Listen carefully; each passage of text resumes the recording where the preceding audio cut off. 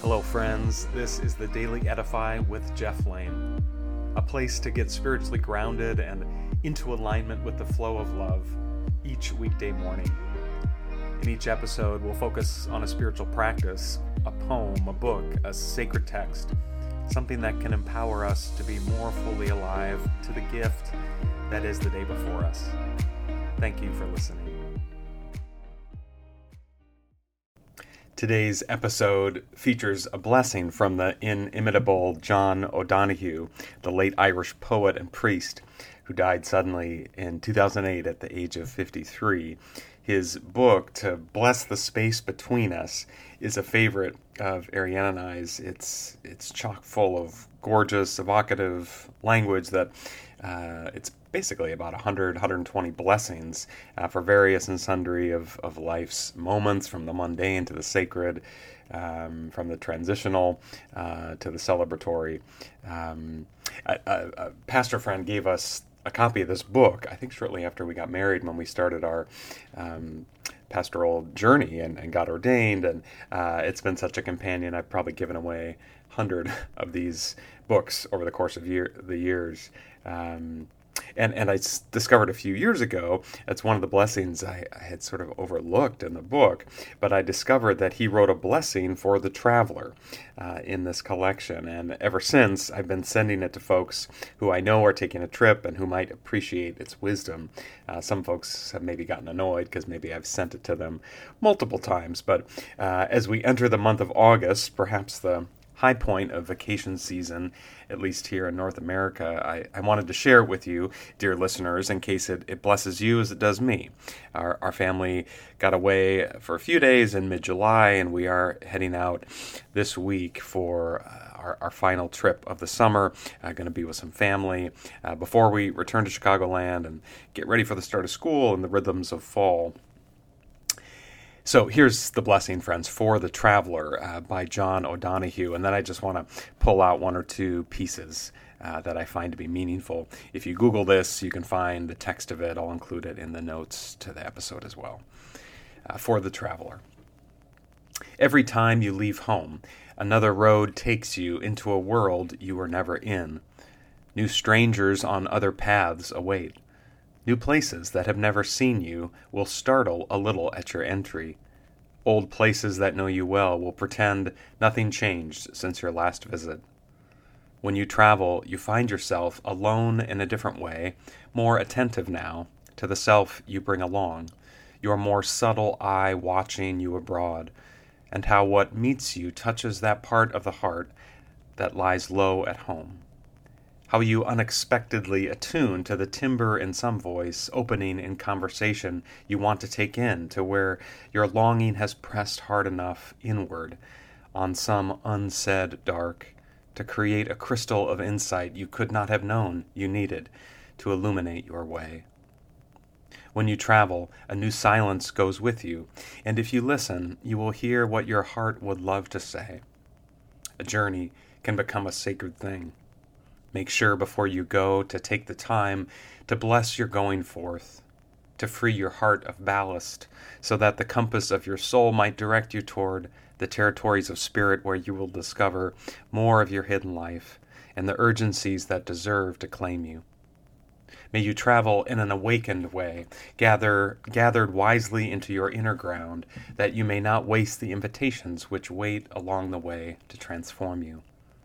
May you travel safely, arrive refreshed, and live your time away to its fullest. Return home more enriched and free to balance the gift of days which call you. Isn't that gorgeous? I think what I'm most drawn to, I almost got tearful there in the middle of it as I was thinking about the places we're going to travel to and the places we have traveled to once and probably won't go back to. But what I'm really drawn to, friends, is this part of yourself that surfaces when you travel. And mind you, this does not have to be exotic, far away travel.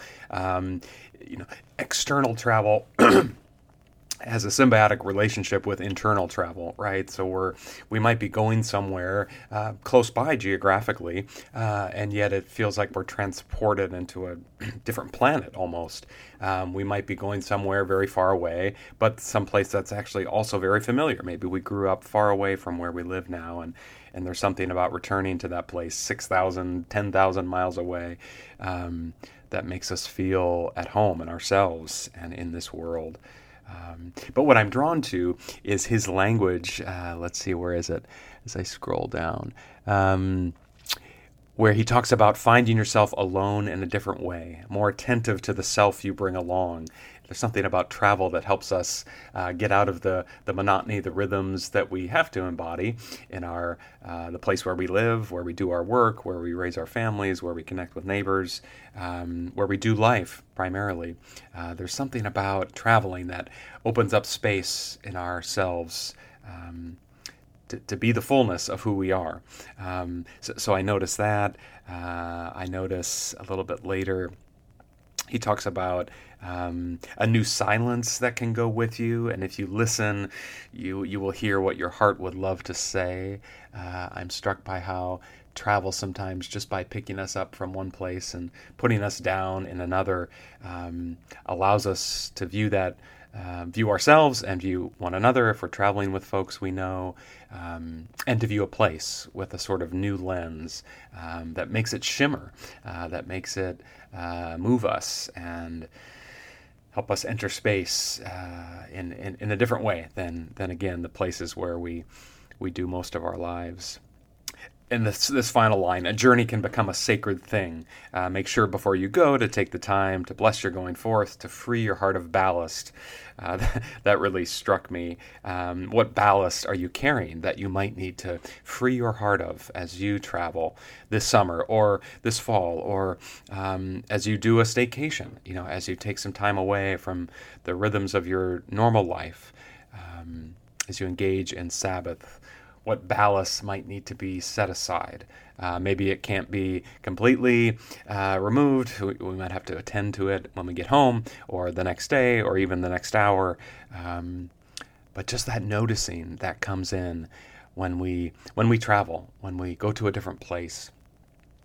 Free your heart of that, so that more of our hidden life can emerge, and that we can return to our home, wherever our home is, as O'Donohue says, more enriched and free to balance the gift of days which call you.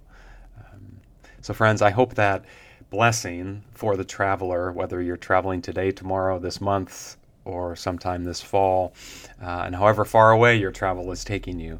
And it might be loaded travel, right? We might be traveling to a loved one's memorial service. We might be going to a place that, we have a lot of baggage, and yet it's what we think the faithful, loving thing to do is. We are going to take this trip for whatever reason, but it might just, it might really weigh us down.